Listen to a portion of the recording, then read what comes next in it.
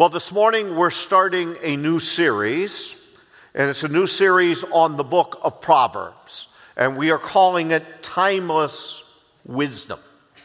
And this morning we are going to be focusing on the fear of the Lord.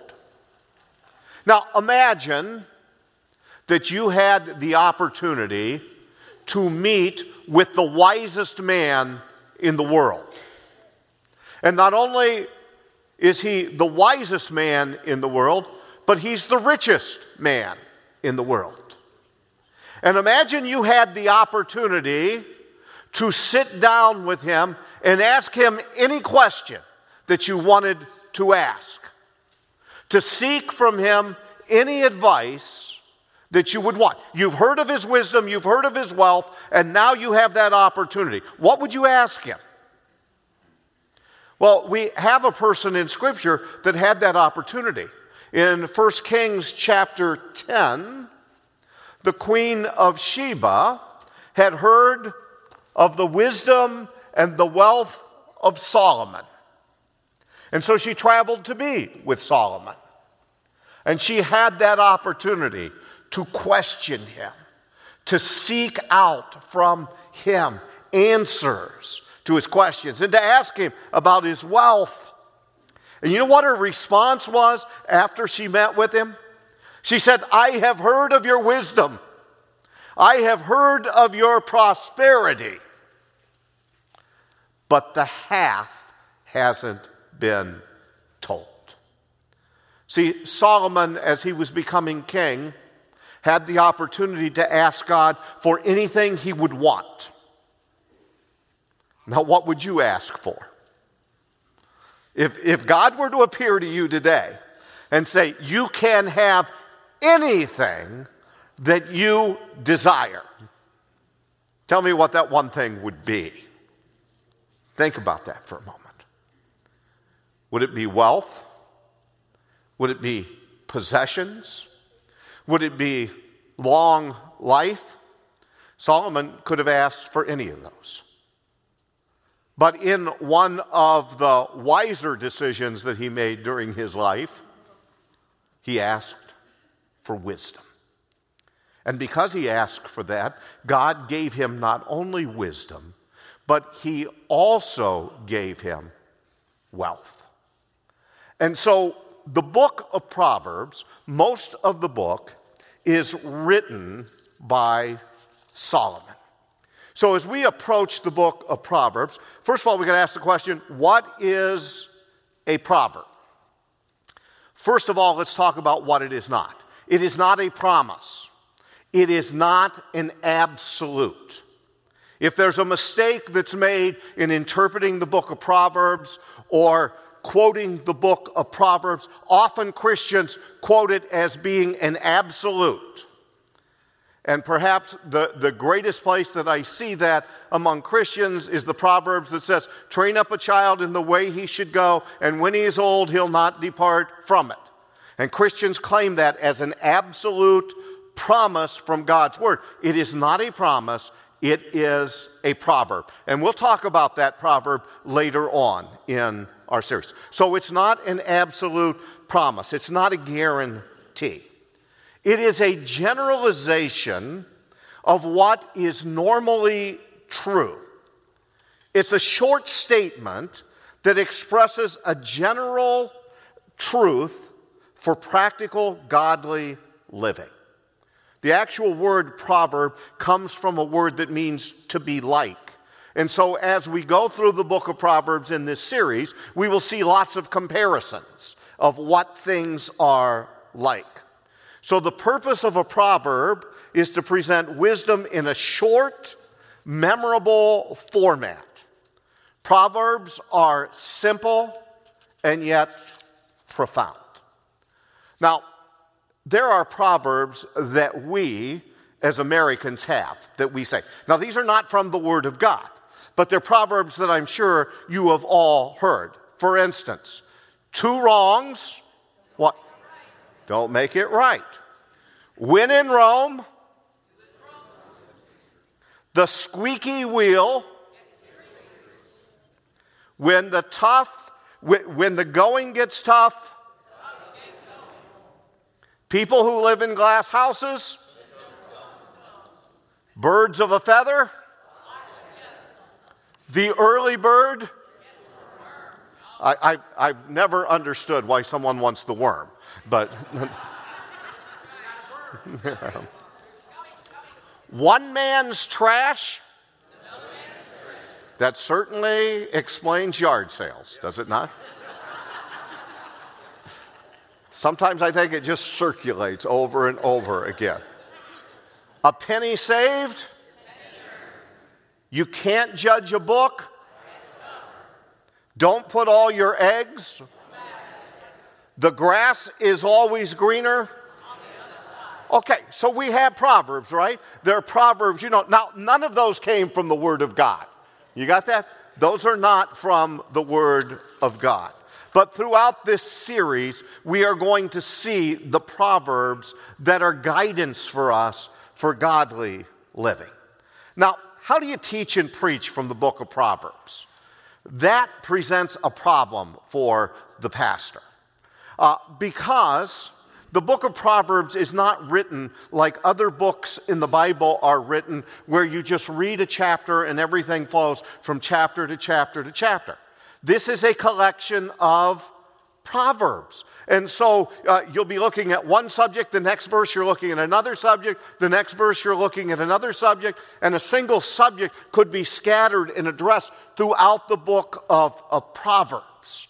And so it makes it difficult to say, okay, turn to this chapter and this verse. So throughout this series, we're going to be looking at different verses scattered throughout the book of Proverbs that are there on the basis of the subject matter that we're talking about. Now, we are going to be looking at many different passages this morning as we look at what is the fear of the Lord. Now, first of all, we need to define that. What is the fear of the Lord? Now, sometimes when we think of fear, we think of trembling, and we just think of, we absolutely lose the ability to respond in any way, that we are so scared. And some are quick to dismiss that and say that when we think of God, we shouldn't have that type of fear of Him. That what the fear of the Lord is a reverential respect. And though I think that is the best definition of it, I think it's important that we recognize that we are in a culture today that is very familiar with everything. And we seem to lose what I would call respect for one another. Regardless of which side of the political aisle you happen to be for or against, I think we can all agree that the first presidential debate was anything but presidential by both sides. So when we think there are certain things that should carry our respect, there are certain things that should cause us to act in a certain way. And when we speak of the fear of the Lord, I think we need to recognize who it is that we're talking about, and recognize from the Scriptures how people responded when they came into His presence. In Isaiah chapter 6, Isaiah came into the presence of the Lord, and what does he do? He cries out, "Woe is me." He's overcome by the presence of God. And he is also very aware of his sinfulness. The Apostle John, who knew Jesus well, who walked with him, When John writes the book of Revelation and the Lord appears to him, how does he respond? He falls down at his feet as though he were dead. God is not our good buddy in the sky. Now, God is our Father. And, we are told in the New Testament that we can come to him with Abba, Father, that we can call him Daddy. But I don't know about you, but though I could call my father Daddy at times, there were other times that, especially when I had messed up, that there was a fear of him. Not that I felt that he was going to do anything wrong. I was more concerned he was going to do what was right and discipline me, which he did. And my mother used to use the statement, and perhaps your mother did as well, and this isn't always fair, ladies, but the statement was, wait till your dad gets home. I'd much rather deal with my mom than with my dad. Why? Because he hit harder.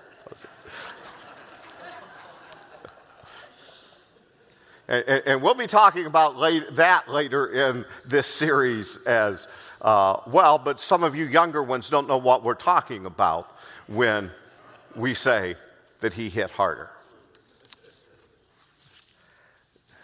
Let's just say the board of instruction was applied to the seat of learning.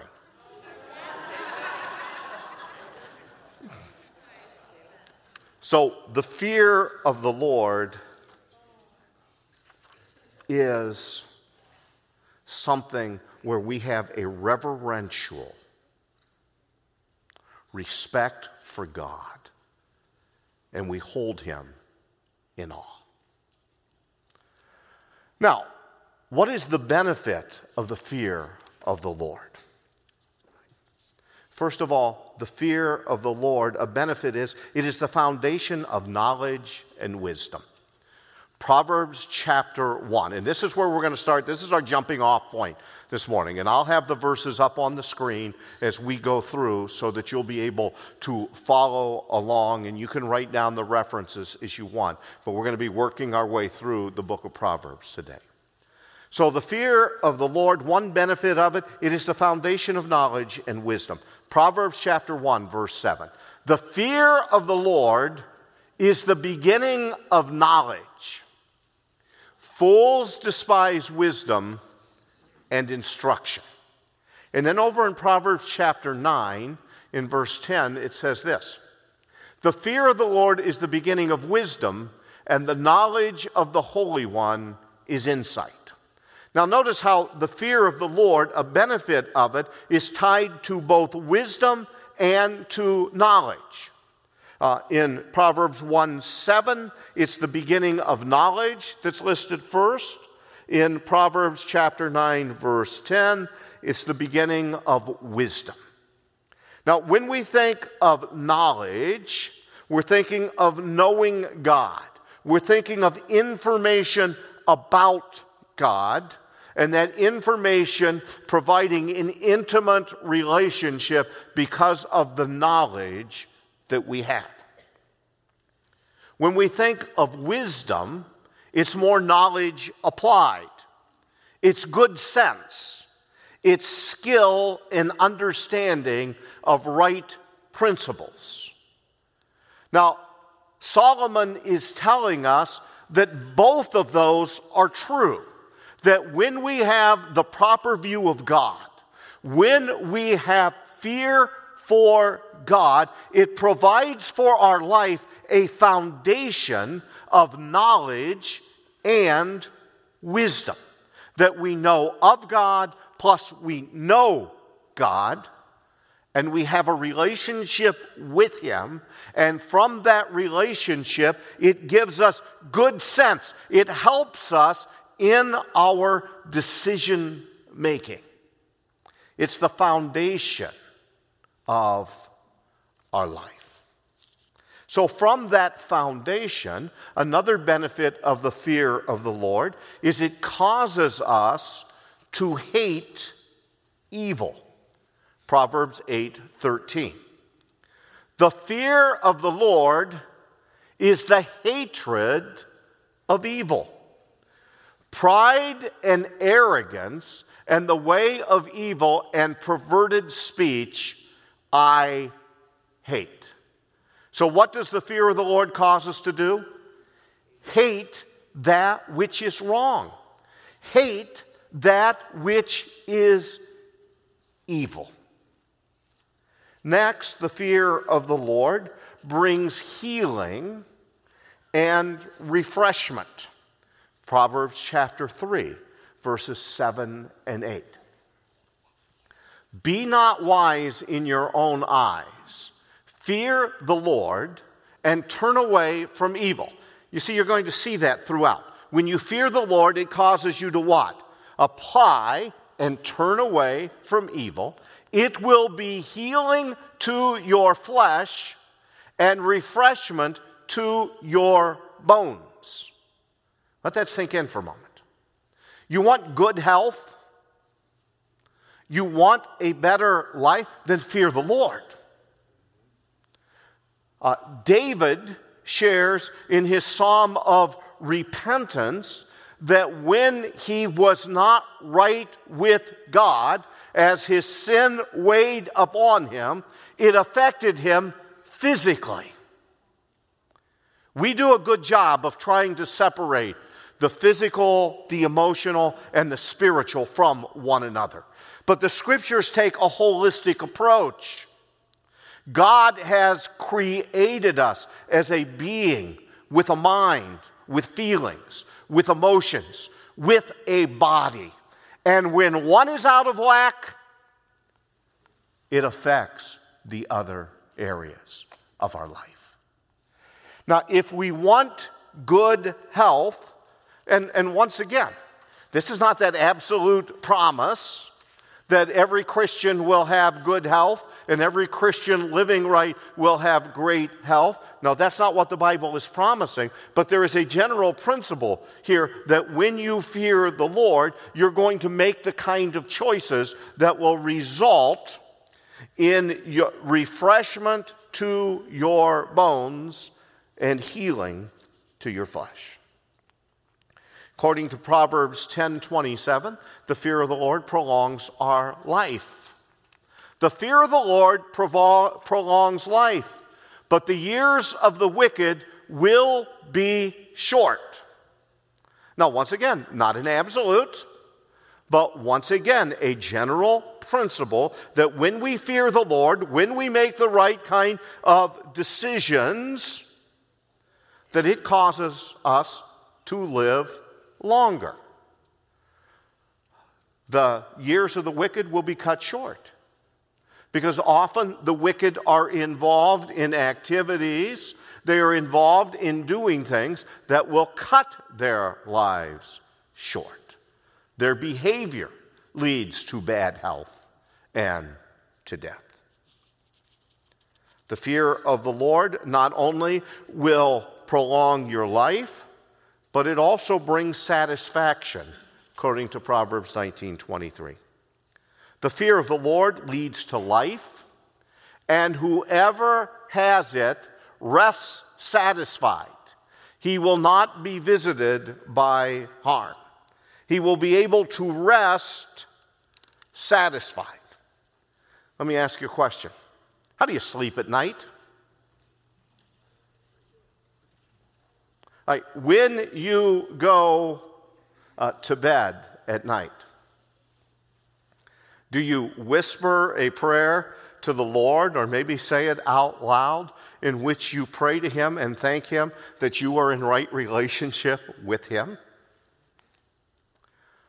What happens when you're not in right relationship with the Lord?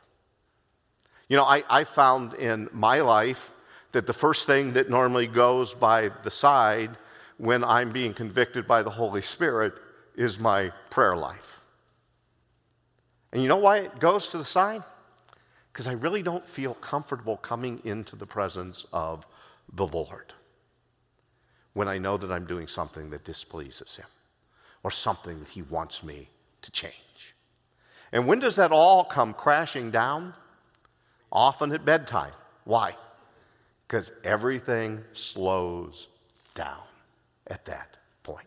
During the day, I can keep myself busy with this activity, that activity, and I really don't have to think about it. But the fear of the Lord, it brings rest. And it's great to be able to go to bed at night with a clear conscience and to be in right relationship with the Lord. And to be able to call out to him with confidence that you know there's no problem in the relationship between you and God. The fear of the Lord, the right respect for him, applying that wisdom and knowledge helps us to be able to do that. The fear of the Lord, we're told, is more valuable than money. Proverbs 15:16.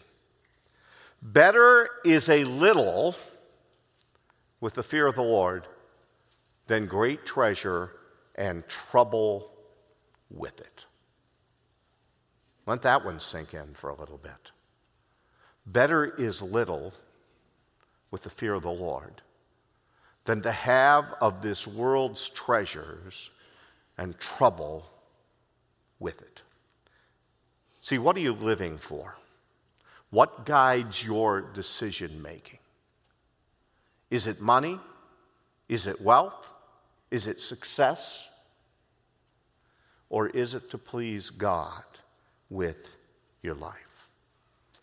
You know, Paul tells us in 1 Timothy 6:9 that those who want to get rich, notice those words, those who want to get rich fall into temptation and a trap and into many foolish and harmful desires that plunge people into ruin and destruction. Better is little with the fear of God than great treasure with the trouble that it brings. We're told that the fear of the Lord is the fountain of life. Proverbs 14:27. The fear of the Lord is a fountain of life that one may turn away from the snares of death. Right respect for God refreshes us. Right respect for God energizes us. It's a fountain of life for us. So the question would be this morning, how do we get the fear of the Lord? Correct? If it has all these benefits for us, how do we get it? If you're watching a commercial on TV, it's kind of funny these days when they talk about certain drugs on TV. You know, they tell you about all the benefits it will give you, right? And then as fast as they can say it, and in small print as they can make it, they said, by the way, this drug may cause, it may kill you, it may not let you sleep at night, and they go on with all that, right? Listen, with the fear of the Lord, there's no disclaimers. There are no disclaimers. There's no bad side effects from fearing God and from following him. Everything is positive from following the Lord. So, if we know that, how do we get the fear of the Lord? We must choose it. We must choose it. In Proverbs chapter 1 in verses 28 to 31, the Lord is talking about those who are not following him. And he says, then they will call upon me, but I will not answer. They will seek me diligently, but will not find me. Because they hated knowledge and did not choose. Do you see that? Did not choose the fear of the Lord. Would have none of my counsel, and despised all my reproof. Therefore they shall eat of the fruit of their way, and have their fill of their own devices. Then over in chapter 2, verses 1 through 5, he says this: My son, if you receive my words and treasure up my commandments with you, making your ear attentive to wisdom and inclining your heart to understanding. Yes, if you call out for insight and raise your voice for understanding, if you seek it like silver and search for it as for hidden treasures, then you will understand the fear of the Lord and find the knowledge of God. How do we get the fear of the Lord? It's something that we choose. Now let me speak to you on that issue here this morning. First of all, I'm speaking to some of you who have never decided to follow the Lord Jesus Christ. Maybe you've been coming to this church for years, and you've heard the gospel preached again and again. You've heard that there's salvation in Jesus Christ and in Him only. You've heard that you are a sinner separated from God because of your sin, and there is nothing that you can do to satisfy the wrath of God because of your sin. You are a sinner by birth and by choice, and you have fallen short of God's glory. But God offers to you life, because He commends His love to you while you are still a sinner, and He offers to you the gift of life through His grace and through His mercy. And the Spirit of God has spoken to your heart, and you recognize the truth, but for some reason, whatever reason you may have, you have chosen not to follow Him. You have chosen not to have the fear of the Lord. Friends, I appeal to you this morning. Put your faith and trust in Jesus.